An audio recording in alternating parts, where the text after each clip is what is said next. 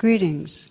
We offer these podcasts freely, and your support really makes a difference. To make a donation, please visit tarabrach.com.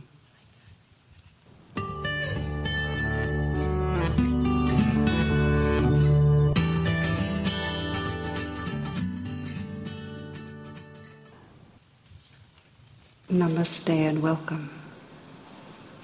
This class is the second of a two-part series called The Courage to Love.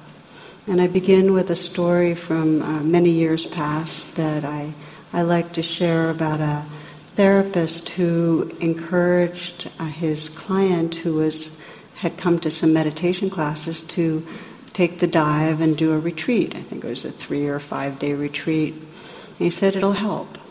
And the man went to the retreat, and when he came in for his next session, the therapist asked him how it went, and he said, it was really challenging. It was really difficult. I mean, I felt a lot of fear, and I went into a place of deep grieving, and at one point, I really got caught up in lust and then self-condemnation.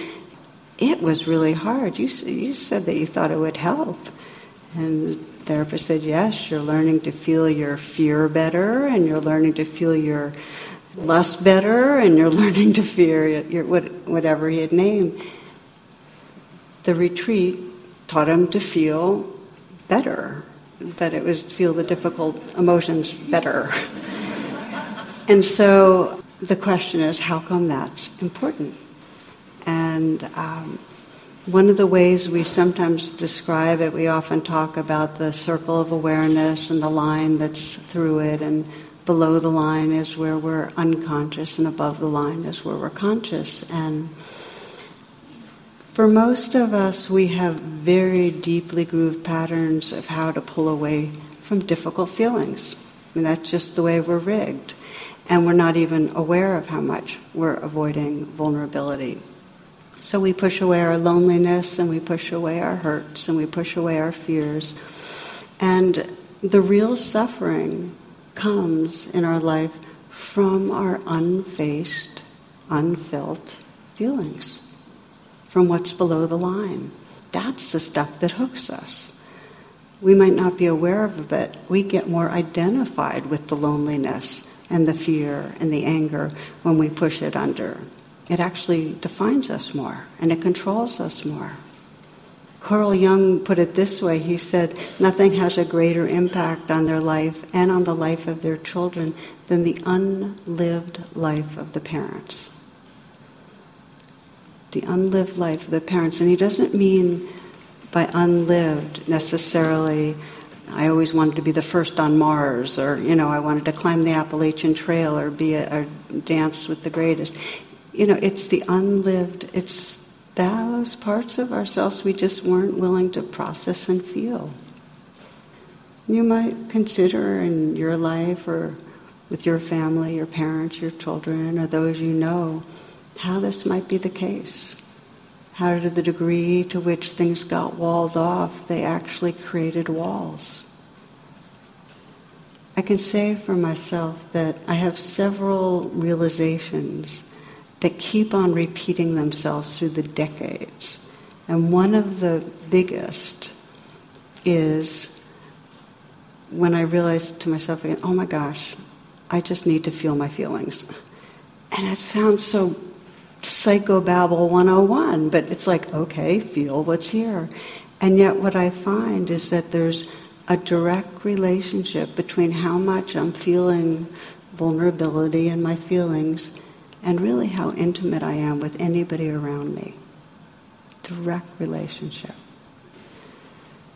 So what we push away controls us, and it disconnects us from our heart. And the sign that there's stuff below the lines, the line of awareness that has got you in its grip, is that there's this kind of angsty restlessness.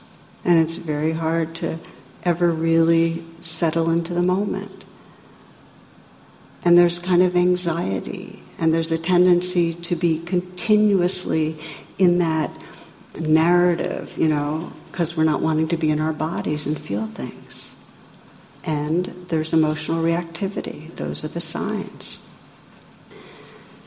You can see it societally. I call this the limbic hijack, that when we've got a lot below the line that we're not facing, we're actually being controlled by our limbic system. And as a society, when groups of us, society-wide, are not facing our fears and our hurts and so on, then we act out on the larger level. And we create unreal others. And our unfaced fear, we project it in all sorts of ways. So all of a sudden, immigrants become people that are going to cause us drug addiction and rape our wives or do this or take our jobs. We know how it happens. We see how it happens racially, that when we haven't dealt with our fears and our biases and what are under them, all of a sudden there's a way of making an unreal other less than. It happens in every institution in our culture. Unfaced fears. We do it with religions. Read you something Carl Jung wrote many years ago that I think is so amazingly contemporary. So in 1924, he had a visit with a Pueblo chief. And he wrote this, by the way, in his book, Memories, Dreams, and Reflections. And the chief was speaking of white men.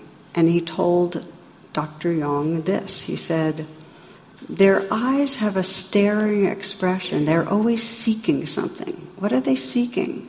The whites always want something. They're always uneasy and restless. We don't know what they want. We don't understand them. We think they're mad. And then Carl Jung writes, I asked him why he thought whites were all mad. And then the chief said, well, they say that they think with their heads. Why, of course, said Jung, what do you think with? And then the response is, we think here. And he put his hand over his heart.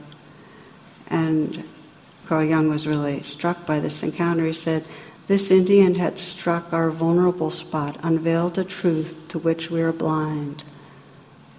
We have lost touch with heart wisdom. We get caught in the fear-driven, wanting, greedy thinking, and we forget the wisdom of the heart. Sometimes it's called the eye of the heart, this heart wisdom. It doesn't mean that thoughts aren't useful. It just means that there's a larger context than thought. There's a larger reality of this web of connectedness. There's a larger world we belong to. And if we intuit that, and we sense the tenderness and beauty and mystery of that, then our thoughts can inform us wisely. Then we're not driven by our limbic system. Instead, we have that wise heart, the eye of the heart. So what we're exploring in this class is really the pathway, the courage to love, the pathway to loving more fully. And I'd like to, in a way, offer a simple kind of alchemy that we move from the head to the heart, to the place of feelings, and from the place of feelings to heart space. Okay, so we find heart space, or this awake heart, by moving through vulnerability. There's no way around that. We have to go through vulnerability. So it's interesting to me that the word sage, originally it was a verb that meant to taste. That wisdom came from tasting or embodying experience, not from a mental knowing. So it's part of our evolutionary capacity. Even though we are rigged to avoid difficult emotions, to go into all sorts of mental looping and reactivity, even though that's our wiring of our limbic system, we have now the capacity with the more recently evolved brain to actually choose to stay with difficult emotions. We actually can choose that. We can choose to go from, unhook from the thoughts and go into the vulnerability and then find a tender heart space as we really bring presence there. And we do it for the freedom of our hearts and for the healing of our world. This is the pathway. So it takes practice. As I keep referring to, our main modality of avoiding vulnerability is this mental control tower that we're in, this familiar kind of worrying and repetitive thought. I remember this, years back I saw this cartoon of this guy who's driving into a desert and the sign says, "You and your own tedious thoughts, next 200 miles." Which I thought was a great sign. But it's also, James Joyce said it really beautifully in one of his books. He said, "Mr. Duffy lived a short distance from his body." And so it is that we go around, and if you look back at today, you can sense it. How much were you living in the virtual realm of your thoughts about the future or the past or your commentary versus just pausing and listening to the actual what's right here, or listening inward and sensing what's going on inside us, or being with somebody and really, really getting quiet enough to take in another. We're gone somewhere else a lot of the time. So there's this habit that we keep reincarnating this self that is trying to defend itself and prove itself and not go into deep vulnerability. And I sometimes think of it like those birthday candles, the trick ones. And you blow them out and they just keep on coming back up. And so it is. It's like even you meditate and you get quieter and it feels like all that self-centeredness is kind of, and then like minutes later, it's like you're in another obsessive, neurotic thing. That birthday candle's just back again. At least that's how it is for me. So we know that we spend a lot of our life moments in some way presenting a self to ourselves or to the world. An illustrative story is this guy that's driving around the backwoods of Montana and he sees a sign saying "talking dog for sale." So he rings the bell, the owner tells him, "Yep, got a dog, he's in the backyard, and go see him yourself." So he goes in the backyard and there's this nice looking Labrador retriever just sitting there. And so the man looks at him and says, "You talk?" And the dog says, "Yep." So after he recovers from the shock of hearing a dog talk, he says, "So what's your story?" So I'll read you. Well, the lab says, "Well, I discovered I could talk when I was pretty young. I wanted to help the government, so I told the CIA. And in no time at all, they had me jetting country to country, sitting in rooms with spies and world leaders, because no one figured a dog would eavesdrop. I was one of their most valuable assets for about 8 years running, but the jetting around really tired me out. I knew I wasn't getting any younger, so I decided to settle down. Signed up for a job at the airport to do some undercover security, wandering near suspicious characters, listening in. I covered some incredible dealings, awarded a batch of medals. Anyway, I got married and had a mess of puppies, and now I'm just retired." Guy's amazed. Goes back in and asks the owner what he wants for the dog. $10, the guy says. $10? This dog's amazing. Why are you selling him so cheap? The guy said, "Because he's a liar and a fake. He never did any of that stuff."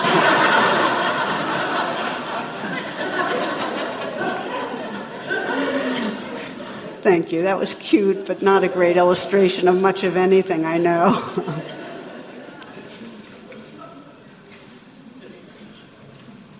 So in the first class on the courage to love, the basic teaching was that vulnerability and insecurity is a given. I mean, every one of us experiences, loss and death of our own body and mind and loss of others, and we all have needs that are dependent on others, and others are not reliable, and things happen that are hurtful. And so we are vulnerable, and it's natural to avoid having to feel that and get caught in our thoughts and fears and behaviors. And the deep evolutionary choice we can make is to start noticing that and saying, okay, I'm staying. I'm going to stay in touch. This is how the poet David Whyte puts it. He says, the only choice we have as we mature is how we inhabit our vulnerability, how we become larger and more courageous and more compassionate. As we inhabit our vulnerability, we discover the heart space that allows us to really have room for our life. So just to kind of pause and have you touch in a little bit, why don't you close your eyes and we'll just explore this pathway that we're talking about. So we're exploring the movement of going from head to heart space.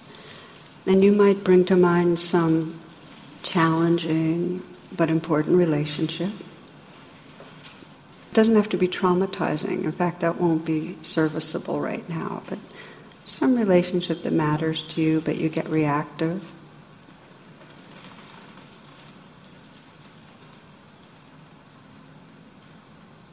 And pick a particular situation where you know you get either defensive or you get irritated and more aggressive, or you pull away.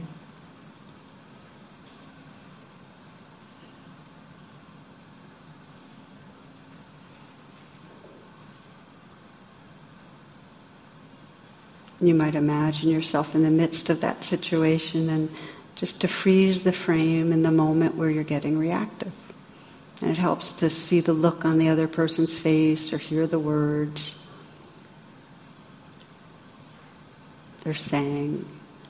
And the first step is to unhook from the thoughts that might be going on in your mind about what's wrong with them or what's wrong with you.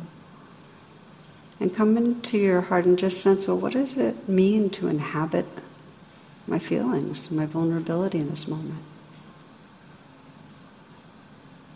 It can be helpful to ask yourself, what am I unwilling to feel? Or where does it hurt? And ask it kindly. Where does it hurt?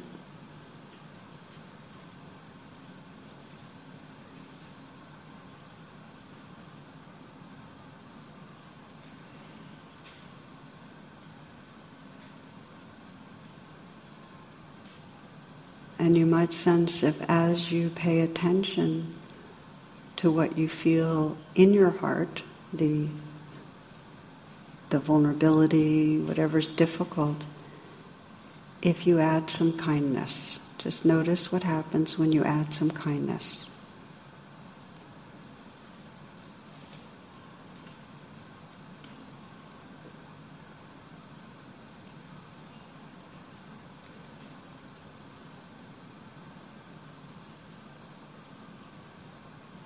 By bringing a kind presence to vulnerability, you start to discover the alchemy that leads to heart space. Notice what happens when you bring a little kindness into it towards yourself. You'll get a little bit of the flavor of heart space.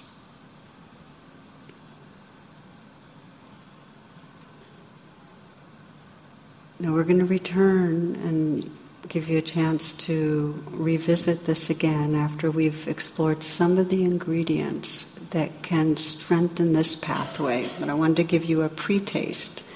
It's like the before-after. And maybe in the before you actually got a real taste of heart space. We'll see. So let's look at what nourishes our courage, what helps us to follow this pathway when we're stuck. And the first step in the training of moving from head to heart space is that you need to recognize, whoops, this is a situation, I'm below the line, I'm stuck, I'm acting out, right? You have to be able to catch that it's happening.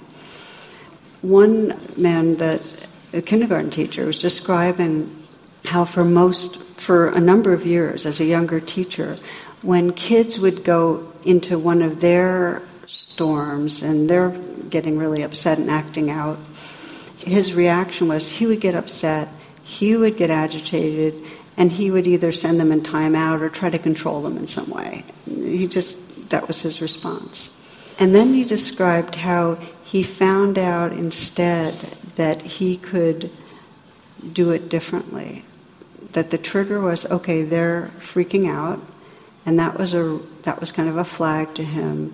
And what he would do instead was he would sense, okay, pause inside himself, and he'd start breathing and telling himself it's okay, just to kind of calm his own nervous system down.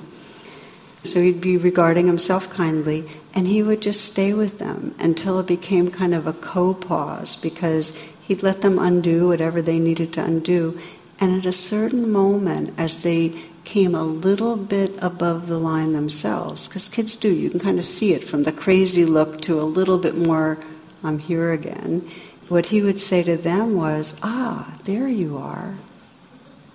He'd let them know he saw them, that they were coming back. And in that way, he was teaching them about the power of pausing and just letting the process happen. And I just think that's such a powerful example of how when we can kind of match and pace, like okay, so that's what's going on. I'm reacting. Let me calm myself down. That actually creates a contagious field that invites the other person to settle. We're not trying to control them. We're not trying to make anything happen. And then, okay, there you are. It's beautiful, beautiful training. It takes courage to interrupt it, though, because he had to sit with his feelings of it's out of control, which is a really bad feeling. So that's the first step, is that you sense that you've left home. You get this flag, like, okay, I'm in reactivity. Remember that line that all sickness is homesickness. Okay, I'm not really here.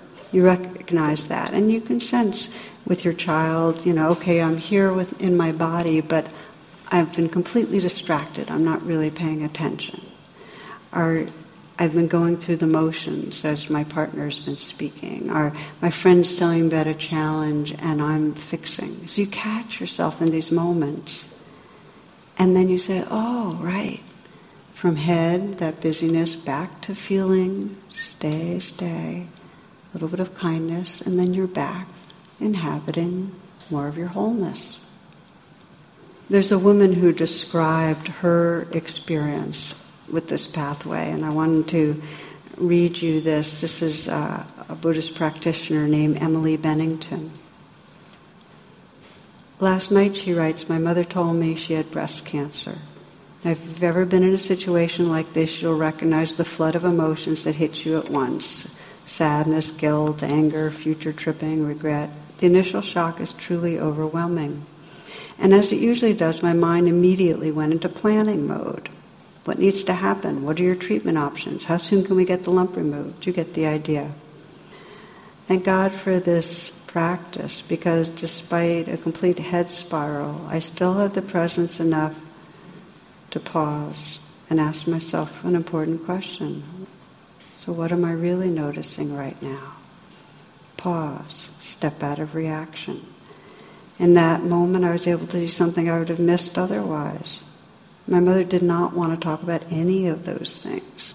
As I'm weighing her options, she sat in the high-top chair in my kitchen staring blankly into a cup of coffee. I was trying to be strong for her sake and mine, but suddenly it became clear that that wasn't what she needed. She was scared and needed to be scared. I debated whether to give her a hug, which sounds terrible, I know, but I was barely holding it together and scurrying around making dinner, poring over doctor's work. My busy way was my way of avoiding total collapse. Being present allowed me to shift to her way. I took a breath, walked across the room, and wrapped my arms around her. It was an awkward sideways hug, but it was also a long, necessary one, and then something happened. Slowly she started rocking side to side like a mother rocks a child, except the child was now a caretaker. It was a tiny, sweet moment I'll never forget, and one that I surely would have missed were it not for the power of mindfulness, the blessing of a pause, that shift towards loving presence. So we have to interrupt when we're in that limbic reactivity. It's like Carl Jung said, that kind of restless, staring white man, like we have to interrupt whatever that is and come back down into our body, into our heart, and to that heart space that's really who we are. Now, when the emotions are really, really strong, when a lot is churned up, it's really hard to be able to do that. Especially if there's trauma in your body, if there's a lot of if there's panic, really strong experience, it's not necessarily wise to say, okay, I'm coming into the heart. We need to sometimes really take some care first because we don't want to go into trauma. So what helps us to open? What helps us to come from here to here and really start opening to our lives in this way?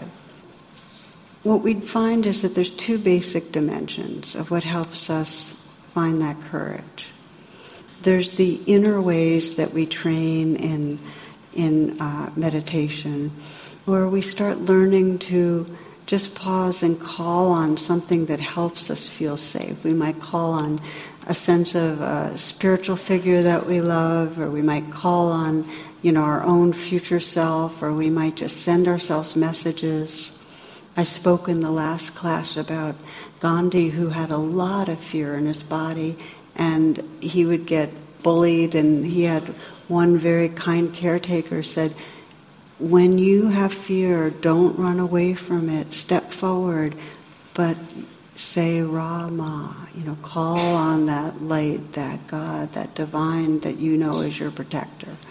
So that was his pathway. So we find our pathways to something that feels like light and love and protecting and that we can trust, and we call on that. That's an inner way. But we can also practice being in relationship with each other in ways that helps to build our courage. We can help each other feel safe enough to contact vulnerability. And let me give you some examples, but the understanding is this, that a child who has really good attachment with parents, and I mean this in a positive way, a good sense of belonging, is actually able to tolerate more vulnerability. Does that make sense? If there's good relationships, secure relationships, a sense of belonging to family and the wider culture, there's more tolerance of what feels uncomfortable. And the truth is, like trees and rivers and birds and plants, we belong to the web of life. And the more trauma there is, the more we forget that. And any sort of vulnerability, there's much less tolerance of. So we need a taste of belonging to help us tolerate coming into vulnerability. Here's a story from Frank Ostaseski that describes how one person can help another. And we know it, by the way, the research shows if you are experiencing fear and you hold hands with somebody you trust and love, the centers in the brain that register fear less activated. In other words, feeling connection with a loved one helps us to be able to hold the fear. So Frank is the founder of hospice, a Zen hospice, and he was very close to one man who was dying of a stomach cancer, and the man was in a lot of pain, very intolerable. And he asked Frank to guide him in a meditation to help hold a space for the pain. So Frank began, but the guy said, no, it's just too painful for me to meditate with this. So Frank offered to put his hands on the man's belly to help hold the pain. And this is the same as fear. Fear or pain. This is another person helping to hold it.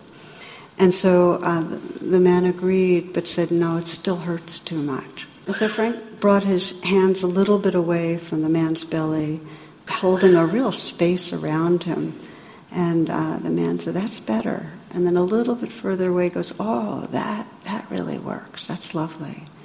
And so Frank invited him to rest for a bit as he stood there with his hands above his belly. And the man said, "Just rest in love. Rest in love." And that became his mantra right to his death. It was rest in love. That he could feel the fear and the pain and the grief or whatever it was, and he could sense a space that he could let it be held in that was big enough. So that is another pathway, that if we can feel connected with others, we can open more to the vulnerability that wants to be felt. It's a deep sense that the more that we trust our belonging, the more we can open. And there's some wise cultures that know this and that actually have rituals that help people to be with vulnerability together. And I want to share one of those was told by Michael Meade. He describes a healing ritual in Zambia that's always impacted me. And I wrote this up in Radical Acceptance because I thought it was so powerful, because it's the kind of thing we need in our culture more. So Michael Meade is a renowned storyteller and teacher. And this healing ritual, the way it goes is, if a member of the tribe comes down with an illness, whether it's emotional or physical, the belief is that an ancestor's tooth has lodged itself inside the person that's responsible for the illness. You know, it's not you personally that's having a problem, it's an ancestor's tooth, and it's lodged itself in you. And because all the members of the tribe are connected with each other, the suffering of one affects the others, and all become involved with the healing. So the tribe's healing ritual is based on the understanding that the tooth will come out as the truth comes out. Isn't that cool? That the tooth comes out as the truth comes out. And while the sick person must reveal the rage or hatred or lust she or he has been experiencing, for the full truth to be revealed, each person in the tribe must express their own buried hurts and fears, anger and disappointment. As Michael Meade describes it, the release happens only when everything comes out in the midst of dancing and singing and drumming. The whole village gets cleansed by the release of the tooth through the release of these difficult truths. Now this is a really powerful message to us, and it's not like this doesn't exist in our culture.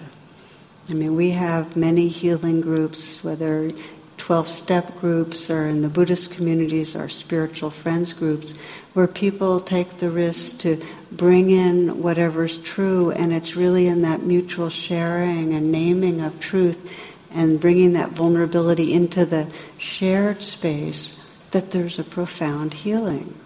It becomes clear it's not my problem, it's just the vulnerability that's part of our shared humanity.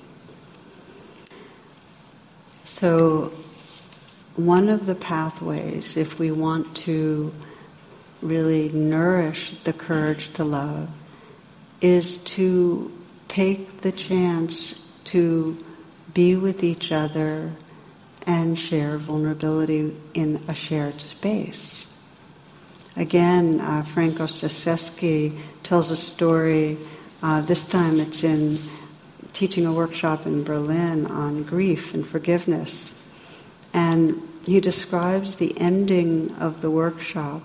A woman in the very back of the room stood up and said, "I've been listening to you talking about forgiveness, but my father was a prisoner in the concentration camps, and I can't forgive his killers. My heart is like ice." So the whole room went silent, and the only appropriate response was to bear witness. Then another woman on the other side of the room raised her hand to speak. And Frank says he thought to himself, okay, now the stories of the camps and the grief of those losses will come. And she stood and said, "My heart is like ice too. It feels like a stone. My father was a Nazi officer who was a guard in the camps.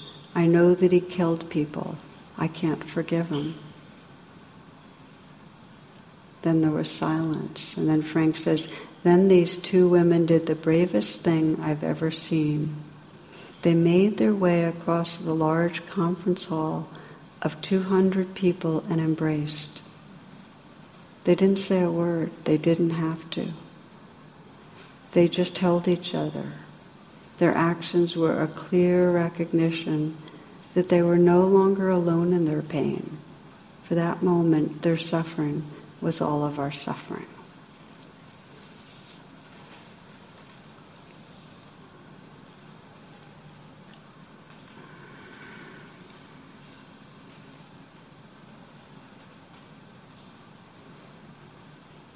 So we're really looking at what allows us to make this evolutionary, powerful movement from head to heart space.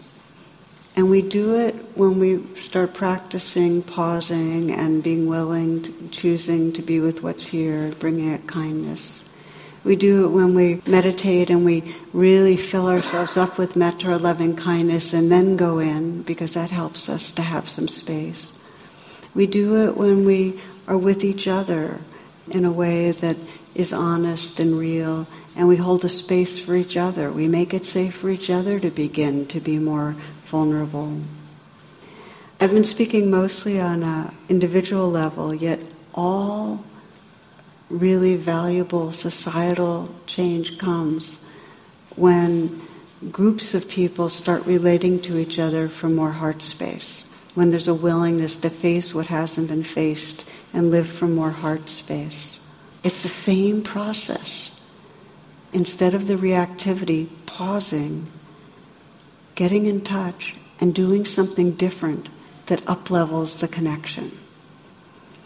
I heard a story that to me expressed this up-leveling, this kind of evolutionary shift on a societal level, the courage to love, that took place during the early weeks of the Iraq War. This was described by a correspondent who was actually watching the action, and he said he saw a disaster when the army and the Marines were closing in on Baghdad, a disaster in the making, he said. He said a small group of American soldiers was walking along a street in Najaf when hundreds of Iraqis poured out of buildings on either side.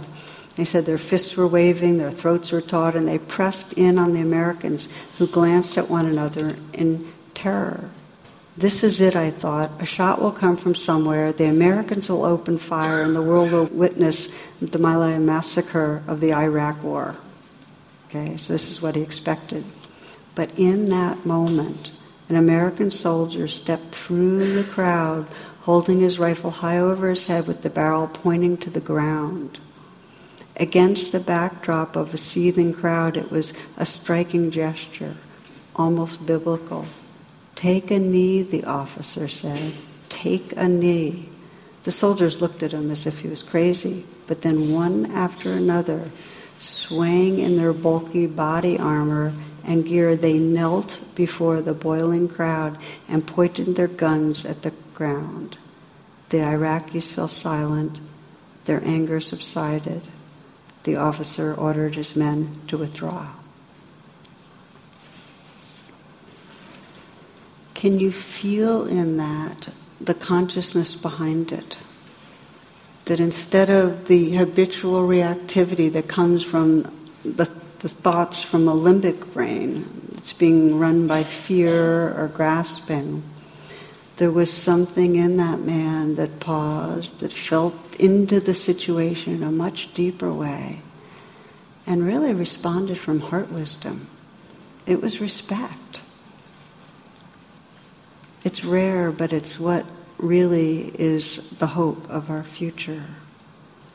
So this is what we mean by the courage to love. It takes breaking the habits that we have, and we can see where we have them with the people in our lives, where we do things that maybe it's not rageful and extreme, but it keeps a distance. It's the blaming, it's the judging, it's the defending, it's the reacting. And the invitation is that we can begin to notice, oh, okay, I'm below the line. I'm not living from heart space. And we can choose to pause and deepen our attention.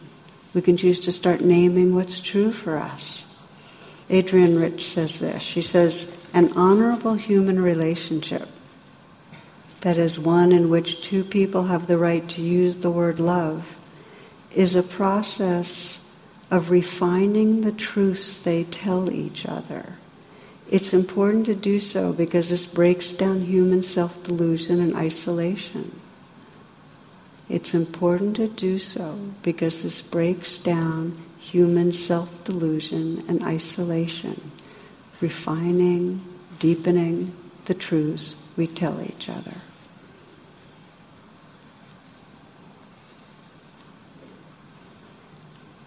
We're going to, in a little bit, be practicing, let's look at the time, this movement from head to heart space. But I thought I'd tell you one more story, since I'm kind of into telling stories tonight, that touched me, that expressed this, where you could see the potential for playing out something painful and the shift. And this is a story that was narrated by a hospice nurse. Her patient had been, he had been in prison. He was 44 years old. He was serving a long sentence for something, and he was dying from complications of HIV. He didn't want to call his mother because he was so ashamed of his life, but the hospice nurse sensed deep down that he did, and she talked him into it. So several days later, the mother arrives, and she's over 80, and she's frail, and at the sight of him brings up a lot of grief. And when she entered the room, she sees her son, who hadn't spoken to her for some years, in prison garb. He's actually handcuffed to his bed. And the hospice nurse was afraid in those moments that his mother, who looked like this kind of dignified, stern woman, would be judgmental towards her son and disappointed. But after the initial greetings, they just kind of looked at each other. Their eyes locked, and it seemed that the roles and the costumes and everything just fell away.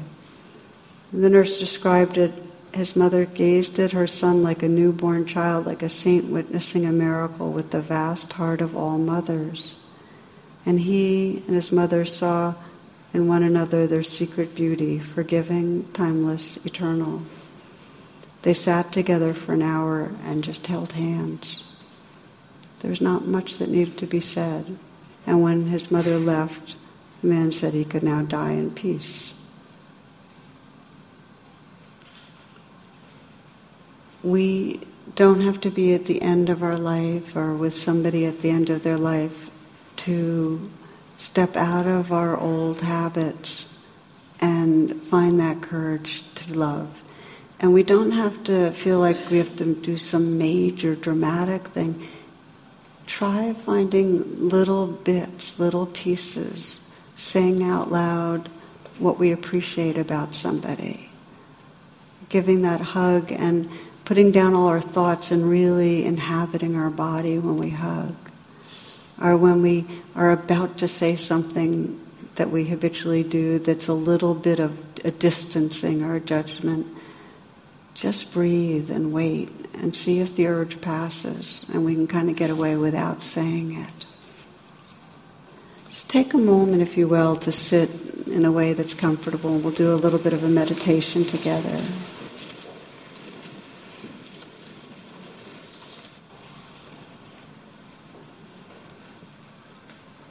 And it might begin by just feeling your intention. Just sensing your heart's intention to live from heart space more. To be able to respond to yourself and others from that wise heart space.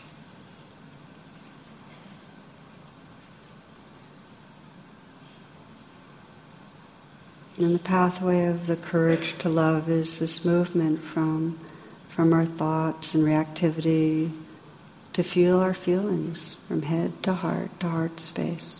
So again, to bring to mind either the person you considered before, somebody that's important but where there's some reactivity, or if there's somebody else you'd like to explore this with, do so.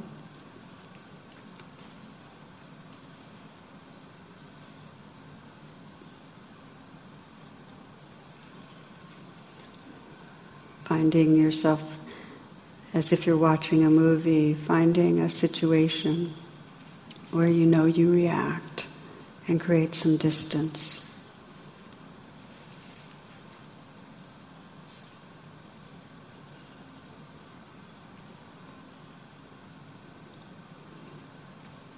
Sense the flags for you that you're, just so if you encounter this situation in a day or a week, you can say, okay, this is it. What are the flags? What's going on? What are you saying or what are they saying? What's the looks in your faces? What's the circumstance? And you might notice mostly, what are you thinking? Maybe what are you believing about yourself or them or what's happening? What's going on in your mind?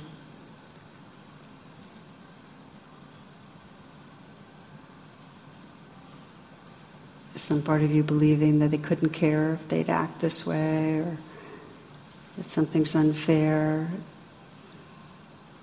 that you're not being respected? Or maybe you're believing something's wrong with me. Just sense what's going on in your mind.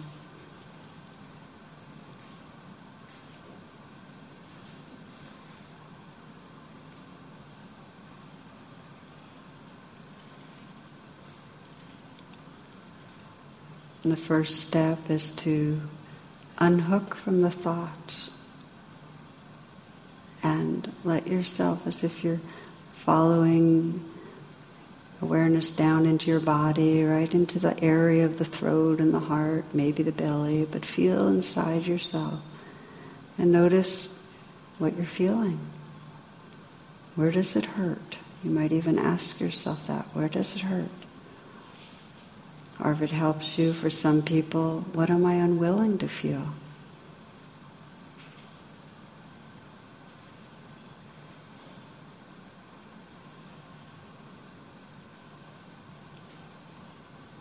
And part of coming into these feelings that are vulnerable are to add some kindness in. It'll both help you get in touch and it'll help you start opening to heart space.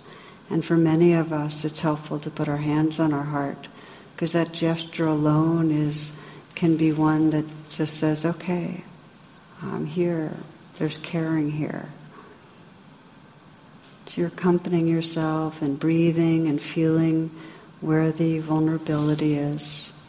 And if it helps to feel like somebody that loves you is bathing you with some love right now, just to help you have space for what hurts, that can be good too. But you're choosing to be present, choosing to be real with what's here.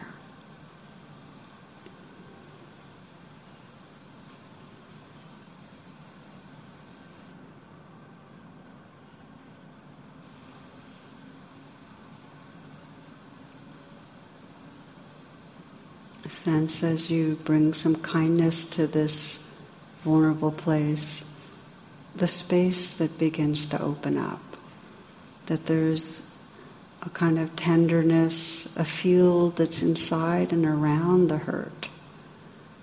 That's just a pure tenderness. It's a tender, aware place and space, like a field. And if you let yourself open into it and relax back into it, you can sense more and more that who you are is that space, that tender space that's being with the vulnerability.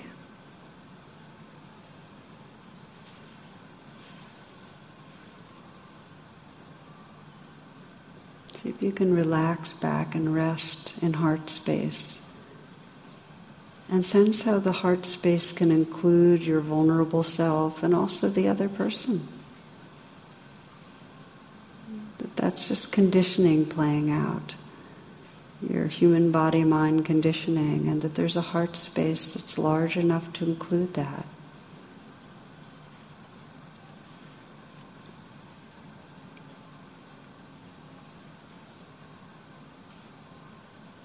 The only choice we have as we mature is how we inhabit our vulnerability, how we become larger and more courageous and more compassionate. Sensing this heart space, intimacy with this heart space.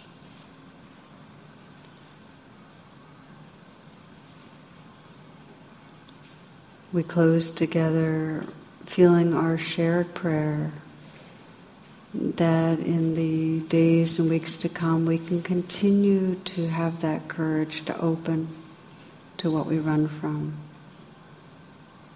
And really our prayer for all beings, that we can discover the heart space that's our true home.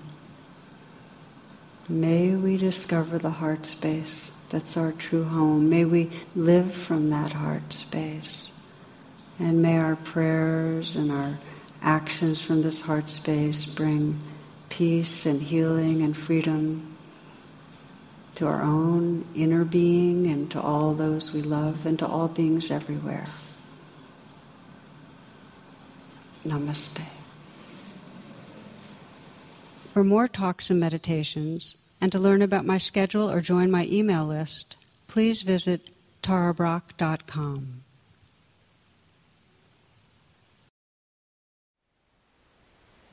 Thank you for listening.